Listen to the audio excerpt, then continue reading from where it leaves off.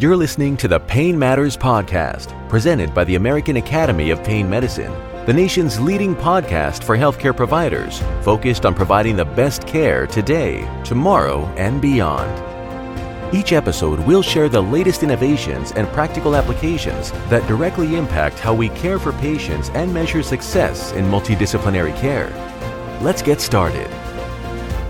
Welcome back to Pain Matters. I'm your host, Dr. Shravani Durbhakula, anesthesiologist and pain physician at the Johns Hopkins Hospital, as well as the founder and host of PainRounds.org. Today, I'm absolutely thrilled to have Dr. Bryan Marascalchi on our show. Bryan is on faculty at the Johns Hopkins School of Medicine. He's great in the operating room as an anesthesiologist and with his patients in clinic as a pain specialist. But what really impresses everyone about Bryan, beyond his clinical skills, are his serial successes in medtech entrepreneurship, his palpable passion for innovation, and his tried and tested formula for inventing and commercializing solutions to noted healthcare gaps. Welcome to our show, Bryan. Hi, Shravani. Thank you for the very kind introduction and for having me on the podcast. I'm very excited to be here today.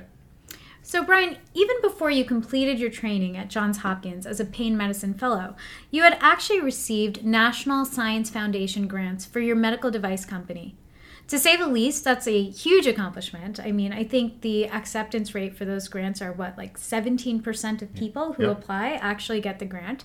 And at that time, everyone was wondering, how does this fellow have all of this knowledge about innovation and patenting, and did you have any kind of formal training that helped you navigate that? Well, I had both formal training as well as informal training. And my informal training began when I was very young. And together with my father, we would take apart everything and put it back together again. And we would take apart anything we could get our hands on, whether it was cars or computers or electronics or appliances. And it just started teaching me, how to question how things were made and how could you make them better. But more formally, when I was a medical student at NYU, I took a research year where I did a fellowship in biodesign, and my mentor, Thomas Errico, is a very accomplished pediatric spine surgeon and entrepreneur with multiple patents, and he founded several biotech companies. And I had the opportunity firsthand to see the process, and I realized that a physician could really change the scope of medical care through innovation. And what a great point, because I think a lot of people think about physicians and they just think about who do you go to when you have high blood pressure, right? Or when you have thyroid dysfunction. You don't think about a physician and think, well, this person's going to change the world by inventing and commercializing products. So what an incredible experience that you must have had training with Dr. Errico on innovation and seeing what he was able to accomplish. So, Bryan, I understand that your earliest invention, Numico, is a medical device that uses intelligent alerting to provide real-time feedback about how well somebody is resuscitating somebody who is getting CPR. So how well are they providing breaths to the patient? And specifically, is the volume, pressure, and rate of breaths that are being delivered appropriate, or are they inappropriate and potentially going to cause trauma to a patient? Yeah, so first I had this idea for many years when I was in residency before I formally patented it. At the time, I couldn't really talk about it. I had to wait until a preliminary patent was submitted, and this is very important for other people to know because if you in the United States disclose your invention or idea at grand rounds or in a publication or a podcast like this, in the US, you only have 12 months to then submit a provisional patent with the patent office. Otherwise, your invention goes into the public domain where anyone could use it. Outside of the United States, however, the second you disclose something publicly, this is now in the public domain and you have no protection. You've lost it. Wow. Well, I'm so glad that you said that today on this podcast, because for people listening, I mean, it's really tempting to want to talk about whatever you're doing because you're excited about it and you would want to probably tell people or put it on a podcast or, and that's not really in your best interest, at least until there's a formal patent in place. So tell us about Numico. So we know what it is and we know that you patented it during residency, but what inspired you to actually create this product? So this is a sad story, and I was inspired when I was in a transitional year in Manhattan, and I was doing a trauma surgery rotation when I was called for a level 1 pediatric trauma. A mother set down a bassinet in the road and a taxi cab hit it. The patient was brought into the trauma bay and started doing all of the trauma resuscitation for the baby, getting lines and medications and x-rays, and the patient was intubated. And as this was all going on, we turned our attention back to the person who was ventilating for the child. And they were pushing as hard and as fast as they possibly could, delivering pressures and volumes and rates that were far in excess of the guidelines. And in addition to the patient's injuries, the additional harm to the lungs was just too much, and the patient ended up dying. Wow, and that is just so devastating, because we know that, with babies particularly, you have to be so careful with how much you're delivering in terms of the amount of air and the rate of breaths delivered and everything else. And while it seems really simple and very preventable, without something like Pneumoco, there really is no feedback that's available to people in the field, and this is probably a very common scenario. And all of this while you were an intern. So it took you from sort of envisioning this when you were an intern to later in your residency when you could actually patent it. Now, many of us have ideas about how we want to change the world and improve healthcare and reach, the maximal number of people. But it's that process of taking an idea after you identify a need and turning it into a company that's super intimidating. So what were some of the steps that you needed to take before you could even get to the prototype? The prototype, it's what you can touch and feel, and everyone likes that, but there are so many steps before that. Yeah, the process starts really with knowing the problem better than anyone else and being able to describe it to others in lay terms. And you have to not only understand that problem better than anyone else, but you have to understand if there's a real need in the market for this. And if you made a solution, would it have value, economic value? What would this provide to, the end users? And this involves a process where you take inventory through multiple different domains, and you perform an assessment, not only just looking at what the current literature is in an academic process, but beyond that, looking at a stakeholder analysis, a market analysis, looking at other patents, looking at other companies that might be out there, what products might be in the market currently, and taking that total assessment. So there's a ton of research that goes into this. You've got to figure out what is actually going on in the field. Do you have a real problem, or is this a problem that already has a solution? Are there already solutions out there? Or are you the first? And what's the value of the solution? If you were to create a solution, would that solution even have impact? And is it something that people want and need and are willing to invest in? So there's all of these kind of stages before you can get to the inventing and the prototyping. And so you want to make sure that if you put time and money and effort into creating something, it's really addressing a gap and it's going to stand a chance to become a successful company. Yeah, and that challenges, even the best. And it challenges individuals who go through this process, and even individuals who go through this process with the help of universities. The process of invention and patenting ideas, is actually straightforward for many universities, and they sit on thousands and thousands of patents, but many of them are unused. And that means that they haven't taken that patent and gave permission to a company to use that patent to produce a product. And that's the challenge, is to transition that inventor who thought of that idea and place them in a company with that technology that had been licensed and patented, and allow them to, propel that technology further and commercialize it and push it as far as they can. Yeah, you said a lot of sort of keywords there, and I think a lot of people have confusion around all of this, like patents and licenses. So let's break it down a little further. What exactly is a patent? Yeah, a patent is a legal document, if you will. It has a lot of different components, and a lot of them could be administrative, just for categorizing or identifying a patent. But then there's an owner of a patent, the person who truly owns it, like an owner of a house. Then you have the inventor, maybe like the builder of the house. And then there's claims and clauses of a patent, and that's where the real information is of a patent. It's what distinguishes this from what else is out there, and it's what's not only novel and unique, but it's also what's not obvious to a professional in the field and how you do a certain process or how you create a certain product. So then what is a license? So the license is a legal document that is separate from a patent, and it allows you to then have temporary or permanent ownership of that patent for the purpose of building a product in a company. And then so it's the company that comes along and sort of licenses the patent? That is correct.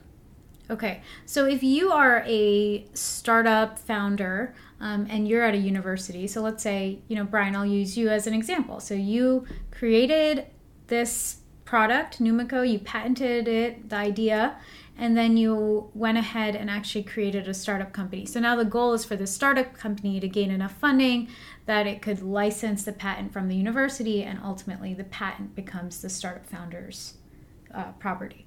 That is correct, and that is kind of the ideal scenario. And if, though, the inventor was a physician and was unable to do that, then they would only have that license and they would never participate in the company. But the end goal is that that inventor not only invents and patents, but also ends up in the company to help lead it and see that vision through. Well, thank you for clarifying that. I think that's a point that a lot of people are confused about. And I remember when you gave grand rounds at Johns Hopkins, there were like 20 questions about that at the end. And so, again, yeah, thank you. So I remember, you had one prototype at the time that you were applying for your patent, which you were showing me in the simulation lab. And it was really kind of big and bulky, this huge system. And now you have a device that fits in the palm of your hand. It can fit in an emergency crash cart and even in the scrub pocket. Yeah, prototyping is an iterative process, and it goes through multiple different revisions to refine it. And you start out by just talking with engineers to build this product and telling them the scope of it and going through what are the requirements, what are the regulatory requirements, the quality control requirements, the end user requirements. And you build a first prototype. After that, you have to make sure that it does what it says it's supposed to. And then further, you take that and you start putting it in the hands of end users and do use case testing to optimize that device for use in the field with real users and potential customers. So prototyping builds over those many different stages into something that eventually will be submitted to the FDA for regulatory approval if in the United States, and also to manufacturing and transition to manufacturing. Now, venture capitalists and funding agencies, they want to give you money potentially, but they want to also touch and feel something before they invest in it. So they want this prototype and they want to see it. But the problem is that the prototype is expensive to create. So where does the money for these initial phases actually come from? Yeah, you absolutely want to put something down on the table and show others your vision and idea in the best format that you can. And funding is what drives that, prototyping process, and it's challenging to find. In the early stages of a company, this can come from your own personal funds, and that's nice because your own company and your own idea, so you're not diluting or taking shares out of that company and giving it to someone else. You're maintaining full ownership when you put your own money in. But dilutive sources, where you're giving a piece of the equity and shares in the company away to someone else, can come from friends and family rounds, where your friends and family give you money for this idea in exchange for shares in the company. There's also incubators and accelerators, which are organizations that will help you and mentor you through that process and give you many resources, not just funding, but also perhaps engineering support or business support and grant writing support to help you along the way, but they will take some part of the company in exchange. And when the company grows a little bit further, you can apply for more competitive grants, like Small Business Innovative Research Grants, SBIR grants from the National Science Foundation or the NIH. And those are excellent. It's just beyond anything else that is out there, because you don't have to give away any piece of the company in exchange for millions in grants that come in multiple different phases. And once you win the first one, which as you alluded to, maybe 15, 17% chance of winning, the subsequent phases are 60% plus in terms of winning. And then later, late-stage companies gain money through venture capital once they kind of either start having a product in the market or on that verge of it, and also from other companies as well who could fund them or partner. And again, I mean, I just want to come back to this idea that these national science foundations grants, as well as these NIH grants, are amazing because they don't take that sort of equity. And so you're getting free money. And that's difficult to do. And I imagine that being in a university system probably helped you sort of get those types of grants. And so what are the advantages and disadvantages of doing this in the university system? So there are some advantages of patenting and commercializing technologies in academic centers, and every university, for the most part, should have a technology ventures division where they will help you and pay for and provide you with the lawyers to patent your ideas. They will review it and decide if they're going to patent, and if they do, they will kind of take you through the provisional patent and then the utility patent afterwards. But the nice thing about that is when you are then asking grant committees or investors for funding, you now have that support to show them that we hold the dominant intellectual property position, and my university has given this the stamp of approval, and my university has put up the funds and believe that it's worth that to protect it and have a dominant intellectual property position that others can't compete against. And there are some disadvantages, and that is that when you disclose the technology to a university, and if you are faculty at a university, often in the contract for you being employed there, if a idea or invention is in relation to your day job, you have to disclose it. You can't go outside the university. So you're going to have to disclose it anyways, unless you're not part of a university system. But if you disclose it at a university, they will take a portion of the royalties or shares in the company or milestone payments in exchange for patenting it for you. Got it. So they will help you. They take a little bit to help you, but that's negotiable. And in theory, like we talked about before, if you have a company with funding, you could buy it all back. And then it would be, part of the company in which they might not have shares. Absolutely. This licensing agreement would just be a legal document that would be negotiable, and you would be able to negotiate on all of those terms. Well, thanks for clarifying that. Let's pivot a little bit now to your other product, PainScored, which is a digital health platform that does remote patient monitoring and creates this comprehensive reimbursable picture of what is happening with patients' mood, pain, and functionality in between their doctor's appointments. This product has actually received venture capital funding and is being used in many pain centers throughout America. What is the appeal of digital health products over some other types of products that you could create? Yeah, so digital health products have some advantages, and particularly over medical devices when it comes to commercializing a end product. And these advantages include a lower cost. As you would expect, the digital health products are much cheaper to bring to market than, let's say, a pharmaceutical, which could cost $1 billion and 10 years or more.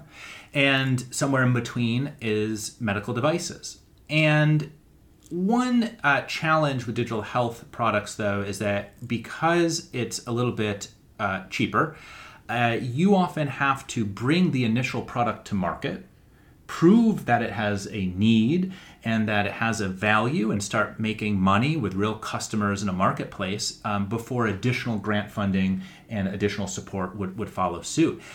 So it is kind of cheaper to do, but it's also easier to scale and grow a digital health company because you don't necessarily have to worry about manufacturing, distribution, sales, warranties, getting products in people's hands and training them on it on a physical product.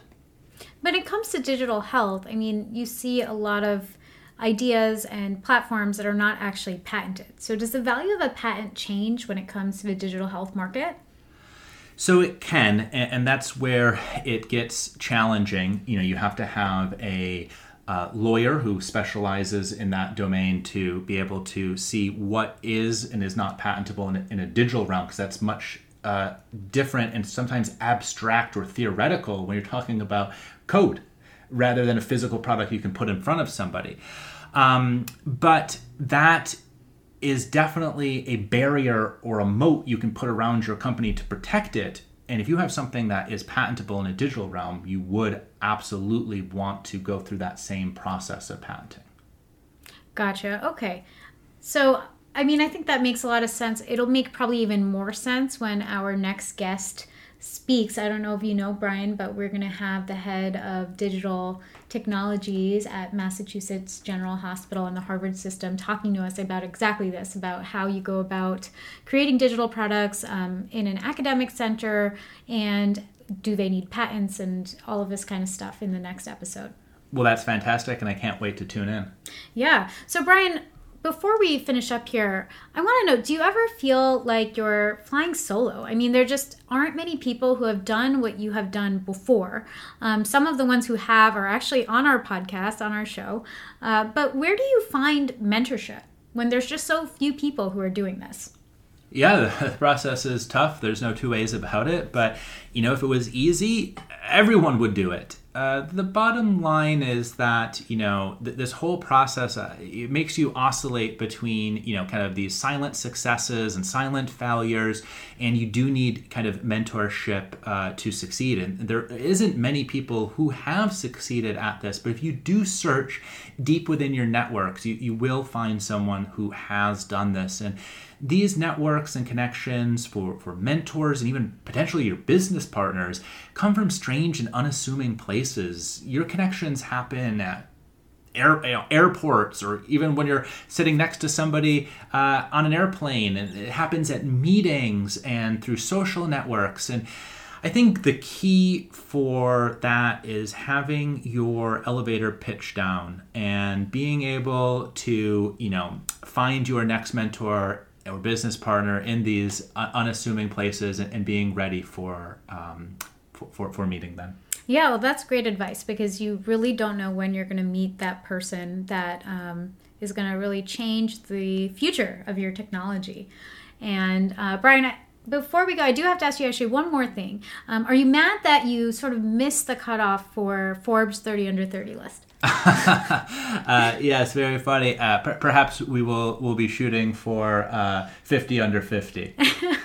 If that exists. I don't know what the next one after 30 under 30 is. But we're all looking forward to seeing you on the Forbes list one day. So thank you for being here, Bryan. And thank you to the AAPM for hosting this podcast for us. And we will see you next time. Well, thank you so much, Shravani, for having me again. My pleasure to be here today. Thanks. Thanks for listening to the Pain Matters podcast. If there's anything we mentioned in today's show you missed, don't worry. We take the notes for you at painmed.org/podcast. If you're not already a subscriber, please consider pressing the subscribe button on your podcast player so you never miss a future episode. And don't forget to leave us a rating and review to help us reach and educate even more of our peers in pain medicine.